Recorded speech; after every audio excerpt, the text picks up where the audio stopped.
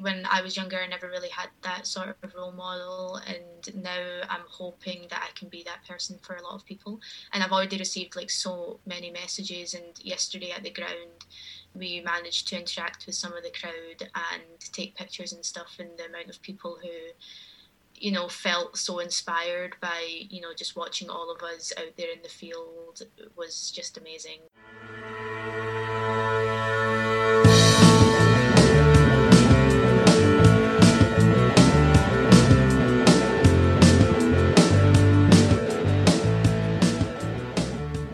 Welcome to another Cricket Scotland podcast. I'm Jake Perry.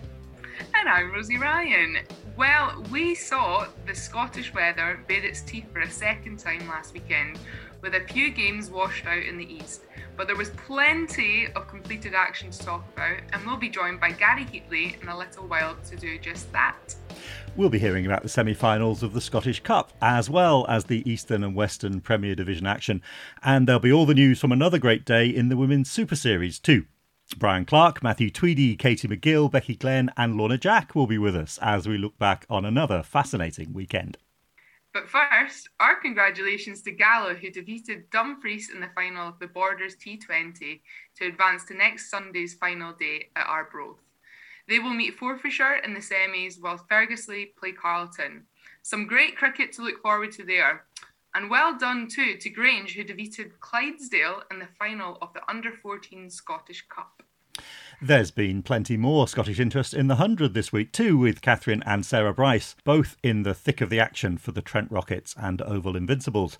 On Thursday, Catherine took the wicket of Tammy Beaumont and a terrific catch to dismiss Deepti Sharma as her side beat London Spirit to claim its first win of the competition, while Sarah took two more catches and scored 29 in the Invincibles' narrow 4-run loss to the Northern Superchargers. But it's one of the stars of Birmingham Phoenix that is joining us today, Abtaha Maqsood, who has made quite an impression on the competition already.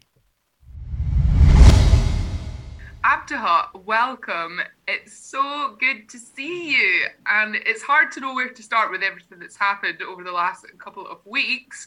But could you summarise the 100 experience so far? Honestly, it's been an unreal experience. It's been so surreal. It's nothing I would have ever dreamed about, to be honest.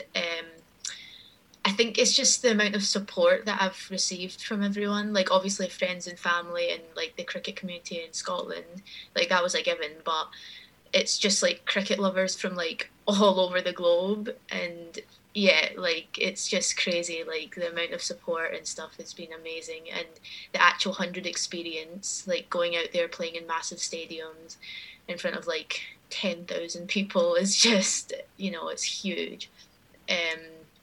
So yeah, it's just been amazing. I'm so excited to see what else happens. Oh, well, I mean, we've absolutely been loving watching you, and we'll talk a bit more about that support in a little while. But the last time I saw you was on the first day of the Super Series in Arbroath, a couple of days before you went down to Birmingham to meet up with the squad. So tell us what happened next over those next few days. So I was just honestly super nervous, to be honest. Like the next few days, I was just constant nerves. And I had to obviously run about, get packed, make sure I was packed for like 6 weeks away from home. And yeah, I mean, there was excitement, but it was mainly nerves. And then when I got here, it was I was still nervous, but then the first training session, I think after that, that's when I was like, yeah, this is good. This is, I'm loving this. I can't wait for the next 6 weeks. And then the nerves just kind of went away. So when did you hear that you were in the team for that first game as well? And how did you feel about that?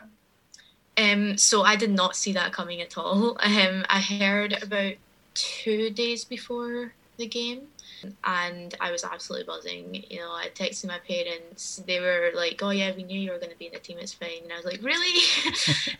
But yeah, no, it was crazy. I didn't think I was going to be in it, and then I was, and now I've played 4 games, and it's just been amazing. And what do you remember of that first game itself as well, and I guess the experience for you? It was very overwhelming. Obviously walking out in front of so many people at Edgbaston as well, which is an amazing ground, was just huge, and it was amazing. And after the game, that's when I realised just how big this was. You know, when I got my phone back and it was just blowing up with notifications on Twitter and Instagram, and I've suddenly got like so many, you know, thousands of followers, and it's just crazy. So that's when I kind of realised that, yeah, this is, you know, being at the 100, playing in front of this many people and with some amazing cricket stars is actually a really genuinely big deal. And it was that second game against the Manchester Originals that was just incredible too. I mean, you bowled the full 20 balls, 7 dots, 2 for 14, and the wickets of Ellie Threlkeld and Mignon de Prier as well. I mean, we were going crazy here. How were you feeling? Yeah, that was a little bit surreal, wasn't it? Everything just kind of went right that day. I was really nervous before that game, but once I kind of started bowling, the nerves went away and I felt so much more at ease. And I had my friends and family at that game as well. So I had my brother and his wife and her 2 sisters, and my 3 friends who came all the way from Glasgow to come see me. And we were at Old Trafford, so it wasn't our home match, but the amount of noise that they made, it seemed as though it was like at home at Edgbaston. Like, it was a proper fan club, and it was amazing. So yeah, I just felt amazing that day. That was a genuinely great match. And a cheeky red inker with the bat, we must mention as well. Yeah. I hit 1 ball, 1 run, 100 strike rate. You know, what more can you want? But it's the off-field reaction that's been so brilliant and so well-deserved as well, Abtaha. When you look at all the messages of support you've had and all the comments, it's been pretty amazing. Yeah, no, it has been. Like, the amount of support, as I said before, like, it's just been amazing to sit and read through it. And it's not just, you know, friends and family and Scottish cricket fans. It's literally fans from across the world, and it's honestly amazing. I can't even put it into words, like, how amazing it has been. Obviously there's going to be some like negative comments out there as well, which has been disappointing, but I don't even read them. They're not that important to me. It's the amount of support that I've got is just honestly so cool, and that's really helped me along this journey. Most definitely, and a huge part of all of this, which you've already spoken about so well elsewhere, is representation. And I remember when we first spoke about the 100, we did an interview in 2019 that was going to go out as soon as you were officially announced by Phoenix, and that never came because of the postponement of the tournament. But back then you'd spoken about representation and how important it was for young Muslim girls to be able to see someone who looks like them playing elite sport on the television, and now it's happening, and you can see that reaction. Yeah, I mean, as I said before, like, when I was younger, I never really had that sort of role model, and now I'm hoping that I can be that person for a lot of people. And I've already received like so many messages, and yesterday at the ground, we managed to interact with some of the crowd and take pictures and stuff, and the amount of people who, you know, felt so inspired by, you know, just watching all of us out there in the field was just amazing. So yeah, I'm glad that that's happening now, and the representation, you know, as I said before, is so important, and yeah, I'm glad that I can be part of that. So tell us about Phoenix. Just 1 win so far, but you've got some fantastic players playing alongside you. It's a tough question to answer, this one, but who would you pick out? So these girls are amazing. They're so fun to be around, and they've been really welcoming as well. I've really enjoyed spending time with Izzy Wong. She's taught me how to solve the Rubik's Cube, which is amazing. I've been doing a lot of that. That's like one of my main learnings from this tournament, is how to solve the Rubik's Cube. Also, Shefali Verma, she's quite fun. We both speak like similar languages, so she seems quite at ease when she's with me, so that's good. But yeah, honestly, all of them, they're so nice. Like, every single one of them is just amazing. And of course, there's the men's team too, who we'll often see warming up as you're finishing off, ready to start their game. Is there much interaction between those two squads? There's not that much, just because of COVID. But we are staying in like the same hotel, and I have seen a lot of them about, and I've spoken to Moin Ali, which was really cool. And he's like shown support and stuff for me, which is amazing. And then also spoke to Imran Tahir, which was amazing. He gave me some tips on leg spin, so that's pretty cool as well. There's so much more we can talk about, but you've done really well to squeeze this in for us, so thank you so much. But one final question, a Rosy special here. Which Leaf players would you take on a desert island from your team, and why? In terms of entertainment, I would take Izzy Wong for sure. Desert Island, probably someone quite... Phoebe seems really like smart, and like she knows how to survive in those conditions, so I'll take her. And who else would I take? It's a good question, this. I would take Georgia Elvis as well, just because she's one of the nicest people I've ever met. Well, as Rosie said, I mean, thank you so much for finding this time. I know that your schedule is crazy at the moment. I mean, keep doing what you're doing. We are so proud of you and Catherine and Sarah. We know so well the journey you've all been on as Scottish women cricketers, and you deserve every moment of the success you're having. Go well. Can't wait to chat again when you're back. Thank you very much. The brilliant Abtaha Maqsood. And so, to look back on the weekend's cricket, we're joined once more by Gary Heatley. Welcome back, Gary. Thanks, Jake. Good to be back as always. Hi, Gary. So let's start with the Scottish Cup. Heriot's, Grange, Clydesdale and Watsonians had made it through to the semi-finals. And now we know our finalists. Yes, we do. And it'll be a repeat of the 2012 final as Heriot's and Watsonians progressed to that finale in Ayr on August 22nd. Heriot's bowlers had bowled out their Grange counterparts for 127 in a league match at Goldenacre a few weeks ago. And once again on Sunday in the semi-final, they were on top at Portgard Place. Elliot Ruthven and Joe Kinghorn-Gray gave the Grange batters no time to settle, and then skipper Mark Watt stole the show. The Scotland spinner took 5 for 11, and seamers Gavin Main and Adrian Neil took 2 wickets apiece as the Grange innings subsided. Amongst Main's scalps was the key wicket of Dylan Budge, while Michael Sheen was the other wicket taker, as the hosts were all out for 88. Great opening bowling from Gordon Gowdy and Budge in reply then reduced Heriot's to 11 for 4, before a 48-run partnership between Watt and Sheen got Heriot's within 30 runs of victory. However, with Sheen out for 33 to Grange skipper Tom Folds, the Heriot's innings wobbled again, and when Chris Ashforth was 9th wicket out, they still needed 6 runs to win. Neil and Ruthven, both better known for their bowling, both held their nerves with the bat though, to finish 5 out respectively and spark wild celebrations for the visitors, who also won this trophy in 2019. Watsonians have never won the Scottish Cup, but they put in a very impressive showing in the last 4 tie at Titwood against Clydesdale. Batting first, they lost Greg Brown early on, but Mike Carson and Ollie Hares hit some lusty blows as the innings really caught fire. Carson went for 33, but Hares was at his destructive best with a quick fire 127, while there were important contributions further down the order from Parker Neame and Ben Jones with 52 and 40 respectively, which took their side up to 321 all out in 50 overs. In reply, seamer Josh Simpson never let the home batters settle, and in the end he finished up with the amazing figures of 6 for 22, while fellow seamer Tom Pratt took the key wicket of Richie Berrington. Ayres and Zach Place were also in the wickets, as Watsonians defeated Clydesdale by 202 runs. And what's now interesting is that Heriot's and Watsonians will meet twice on the weekend of August 21 and 22, first in the league on the Saturday, and then in the cup final in Ayr on the Sunday, so that's bound to be 2 cracking matches. The regional big hitters Cross and Hares meet again. That will be a fantastic occasion.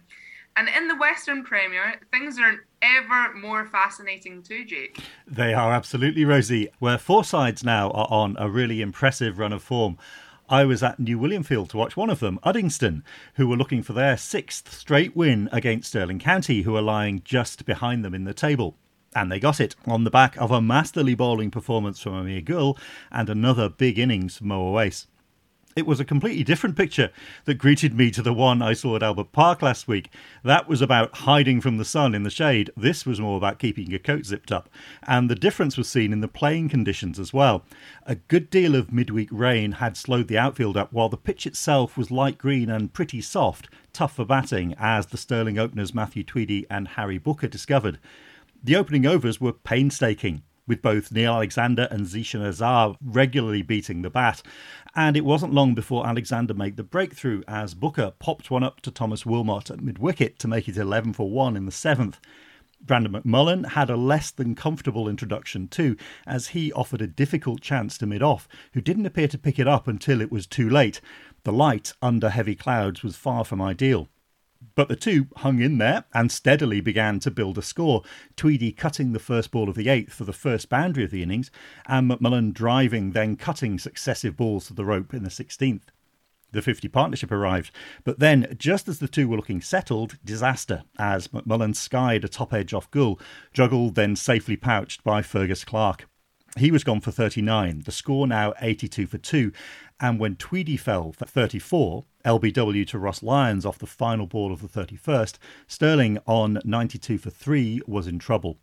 Lyons bowled unchanged to finish with 1 for 23, but it was Gull who really turned the screws with 4 for 18 as the Sterling middle order was slowly strangled.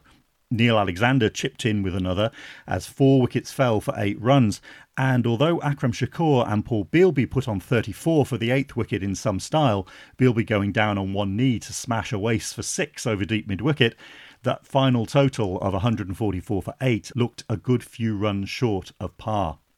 By now the sun was shining, but that life remained in the pitch was illustrated by the first ball of the chase, which spat up off a length and was well dealt with by Ziggy Ahmed. The 4th over so nearly brought a wicket too, as McMullen found the edge of Oasis' bat, the ball dropping just short of second slip.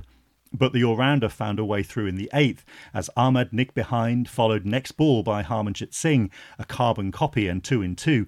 With Uddingston 18 for 2, Sterling was back in the game. But Oasis is the man in form, and he showed his class again as he and Gull moved gradually up the gears. The 11th over cost 11, and with 7 more coming from the 13th, Uddingston were finding that groove that comes from confidence. A drive square from Oasis brought up the 50, before back-to-back fours from Gull took the total on to 79. At the 20 over mark, the score was 86 for 2, 37 ahead of the Duckworth-Lewis guide, but with the sun beating down and the rain clouds long since dissipated, that was not going to be a factor anyone needed to worry about. Especially with Oasis at the crease. You get Oasis early or you pay the price, said Uddy scorer Michael Clarkson, and he was right. Oasis has all the shots, getting to his 50 with a dab behind square before hitting his 7th 4 to take the Uddingston total to 95. He holed out to Chris Morton shortly after, Booker the bowler, but the hard work was done. Player of the match Gull sealed the win with a switch hit for 4 off the first ball of the 37th, a 7-wicket win, and Uddingston stays a whisker behind Prestwick in 4th. So afterwards, I spoke to the two captains, Stirling County's Matthew Tweedy and Uddingston's Brian Clark. Well, Brian, many congratulations. The great run continues. Thanks, Jake. Yeah, no, the guys were excellent again today. A really sort of comprehensive performance. I thought we were brilliant with the ball. A couple of changes today, you know, how it goes, guys unavailable for various things. So second 11 opening bowlers come in today, Zishan and bowled beautifully up top.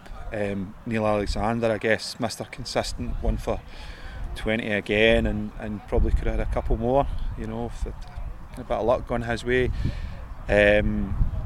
Spinners have bowled, strangled the life out of the game, and I guess Amel with 4 wickets is the start of the show. You know, he's picked up the big one.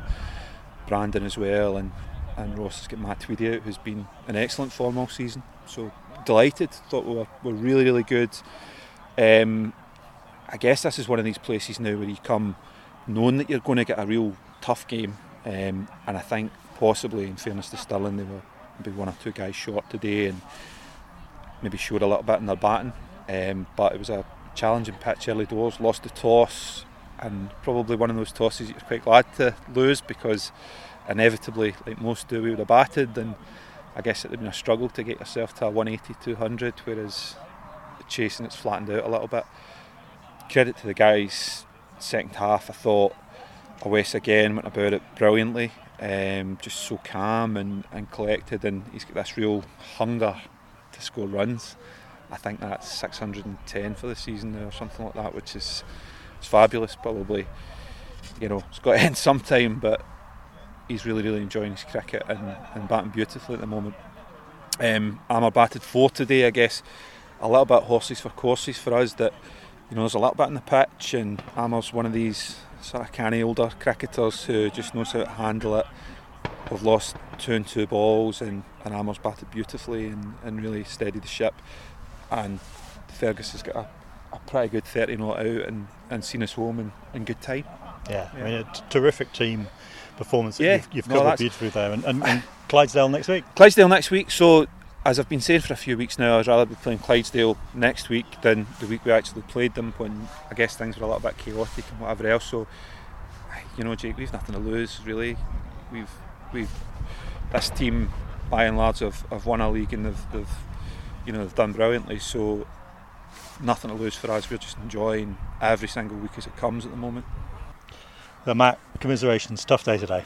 Yeah, it was a tough one. I think wasn't sure what to do with the toss, won it for once and then chose to bat, and probably in hindsight not the best decision. It was a bit of a soft pitch, it was slow, it was difficult, and they bowled quite tight as well. So we did okay. I mean, we got to 80 odd for one. Again, we had a decent start in terms of building a partnership, but then myself, Brandon got out similar time, and then we lost a few wickets after that. It was a good little rear guard action to get us close to 150, but we really needed 200 on that, I think, and then that would have given us a chance.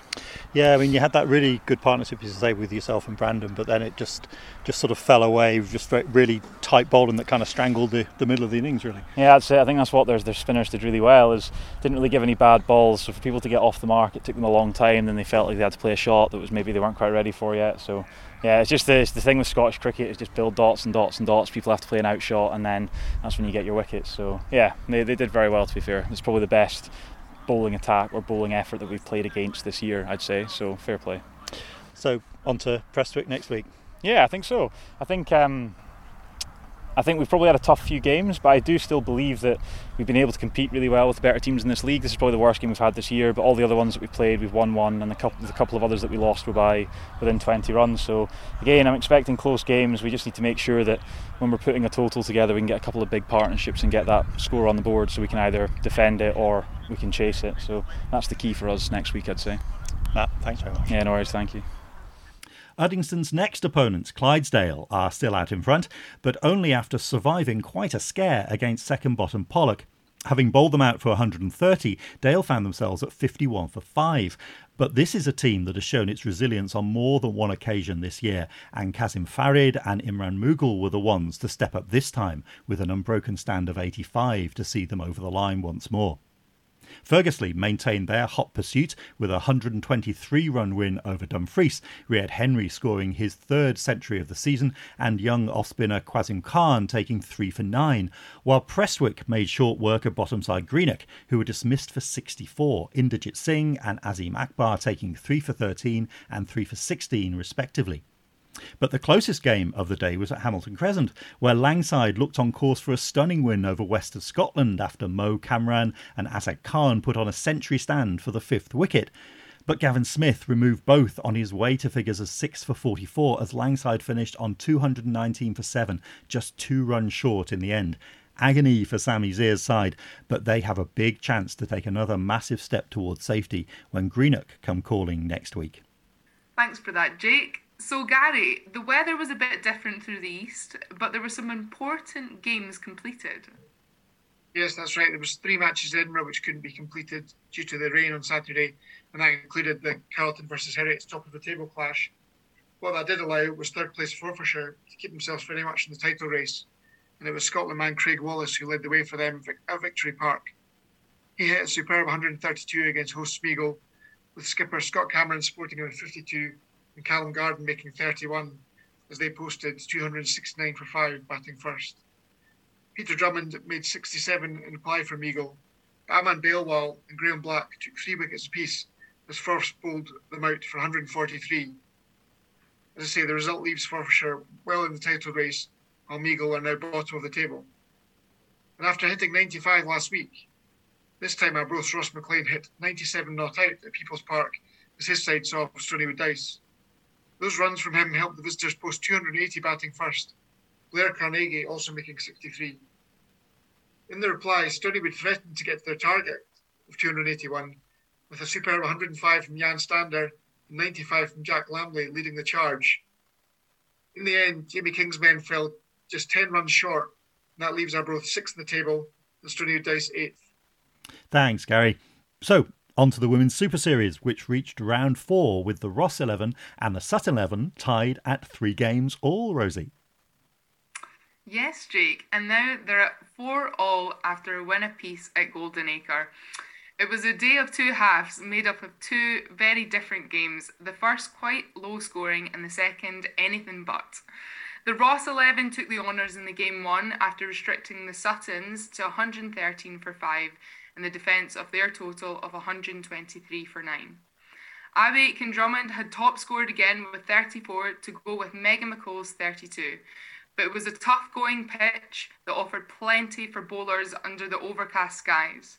Katie McGill took 3 for 11 as the Rosses posted what looked like a very chaseable score. And despite them losing 2 wickets for 25 runs, the Sutton 11 looked on track to win as McGill and Ellen Watson took the score past 80. But Watson's departure for 35 was followed by that of Priyanas Chatterjee. And when Captain McGill went to, stumped by Elsa Lister for an excellent 45, there was just too much left to do. A 10-run win for the Ross 11 in the end. But Game 2 saw the Suttons come roaring back in what turned out to be the highest scoring match of the series so far. Ellen Watson set the tone by hitting the first ball off the game for 4, whilst Lorna Jack got in the act by pulling the last ball to the rope. 14 off the first. Soon it was 30 off 3 as Jack hit her stride, racing to 32 in the 4th as the score hit 44. The 50 came up the next ball as Watson drove for 6, before Catherine Fraser tempted her by floating up one just a little wider. Ellen danced down the track, missed it, and Elsa Lister did the rest. So 60 for 1, but Jack was in the mood, flicking behind square for another 4 to bring her up to 50 in the 10th over. In the 11th, the team 100 was up as the Ross 11 searched for a breakthrough. And it was Megan McColl who provided it as Carrie Scott top edged to Emily Cavender. But Jack roared on, hooking Hannah Rainey brilliantly for 4, rolling her wrist to keep it down. A great bouncer from Rainey and then a shot of the day to meet it. She looked set for 100, but on 86, Becky Glenn got one through her defences and onto the stumps. Off only 55 balls, a strike rate of 156, it was the innings of completion so far. Katie McGill added in some more of her characteristic hitting and a total of 179 for 6, with a great performance all round. And then, as in Game 1, the chase took a while to get going after the Ross 11 lost opener Hannah Rainey in the first over. Megan McColl and Becky Glenn put on 55, but 2 more wickets with the score of 61 knocked their hopes back again. That was until the arrival of Elsa Lister, batting down the order rather than her opening role that she had filled in the first 3 rounds. And she played that brilliantly, scoring 41 just off 25 balls to bring her side right back into contention. But the loss of McColl for 38 put the team back in the ropes again. And when Orla Montgomery removed Catherine Mills with a snorter and then Elsa in a terrific 19th over, that was that. A final flurry from Zoe Tweedy and Emily Cavender got the Ross 11 up to 154 for 7. Still a brilliant effort. So after the game, Jake spoke to the 2 captains, Katie McGill and Becky Glenn, and the player of the match, Lorna Jack. Yeah, it's going to be a good weekend next week. Not next weekend, 2 weekends' time. 2 weekends' time. 2 weekends' time. It's going to be some good games for the neutrals. I feel first game we felt light with the bat, but then our fielding and bowling performance is what we've been asking for the last 4 weekends. So that was really, really good to see. And then obviously second game, we'll not talk about. Didn't happen, did it? Let's talk about it a little bit, yeah. Because I mean, to be fair, I mean 179, huge score that they put up, but to score 154 in chasing it, there was a really kind of good effort at the chase there. Yeah, I mean, first up, how good was Lorna? she was so good today. Big up her. I felt we did well to bring that back. I think not second half, but the last kind of 5 overs after we got Lorna out, I feel like we bowled so much better, and we were able to just bring that back. I think they probably would have felt maybe they left a few runs out there, and to score 154 chasing is obviously we've come short, but to get close enough is really good to see. I think it's good for the neutral. Great to see Elsa get some runs as well in that big partnership they have in the middle there too. Yeah, the two of them batted so well, didn't they? Good to see Elsa getting some runs. She was due that score, and I think she'd had a few starts opening the batting, and just good to see her go in and play with a bit more freedom and just enjoy it. I think, and obviously that partnership with Megan was really good. Okay, Katie, another fascinating day with a brilliant win in the second game. Your thoughts? Yeah, really good win. Really good partnership from the other team there in the middle to keep us on our toes. But I think with the batting performance like that, and Lorna batting her way through that innings, and striking at an unbelievable rate, and classic Lorna Jack style, I think was a really good way to set up a game, and it was only ours to lose from there. And 4 games all now, going into the final round. I mean, the whole aim of the Super Series was to provide 2 as evenly matched sides as possible. Kind of succeeding in that. Yeah, I think evenly matched, but also with really different characteristics. So it's really interesting that something that's supposed to be equal teams will find their own way. It's been a really good battle through and through, and I think it's probably fair enough that it's evens up at the moment. Well, Jackie, you told me after the first game I wasn't allowed to mention your duck. We've got 86 reasons to talk after the second game. Congratulations. Thank you very much. Yeah, it's to get a duck in the first game was a bit gutting, but just cleared my head, came out and did my jobs, played my shots, and pulled it off. So that's good, and it's good to get the victory for the team. It got a wee bit close there, but now we've got it. So back to a draw, and it's all to play for in Titwood. Yeah, I mean, fantastic knock, as I say. And all joking apart, I mean, what were the main differences in the conditions in the first and the second games, do you think? I think the pitch became a bit slower in the second game. There wasn't as much kind of variation popping up, so played it nicely into my small height, So it came on nicely for the batters, and the bowlers just had to put it in a right area to get a dot. But luckily, I managed to pull it off and hit it elsewhere. And as you say, all to play for at Titwood. Absolutely, yep.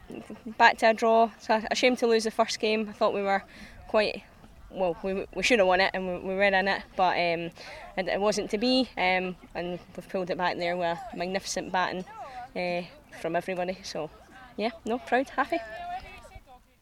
It's the Beyond Boundary Scottish Cup quarterfinals next week, but it'll be a brilliant finale in 2 weeks' time. It certainly will, yes. It's been a fabulous series on top of the Women's Premier League, and I'm really looking forward to the Cup games next week too. So, what's catching your eye for next week then, Gary?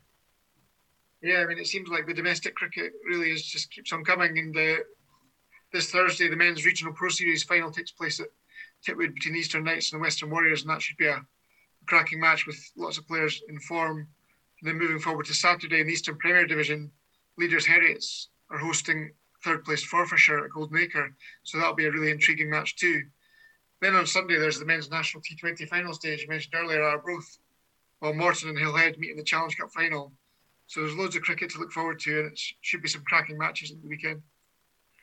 Yeah, I'm similar to Gary as well. I'm looking forward to the Scottish Cup first round and seeing how that pans out. Some tough games ahead with Carlton against Stumel and Dumfries and Galloway against West of Scotland. So looking forward to seeing how all of those pan out. Yeah, certainly, and I think I'll be watching Uddingston again, to be honest.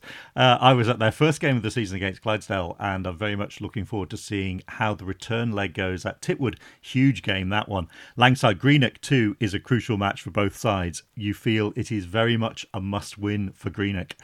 And then on Sunday, I'll be at Grange Lone for that Beyond Boundary Scottish Cup tie between Carlton and Stumel, the only side to have beaten them in the league, of course. That was a great game first time around, and looking forward to seeing some more of the same. But that's it from us for another week. Thanks again to all of our guests and to you, as always, for listening. Until next time, from the three of us, goodbye.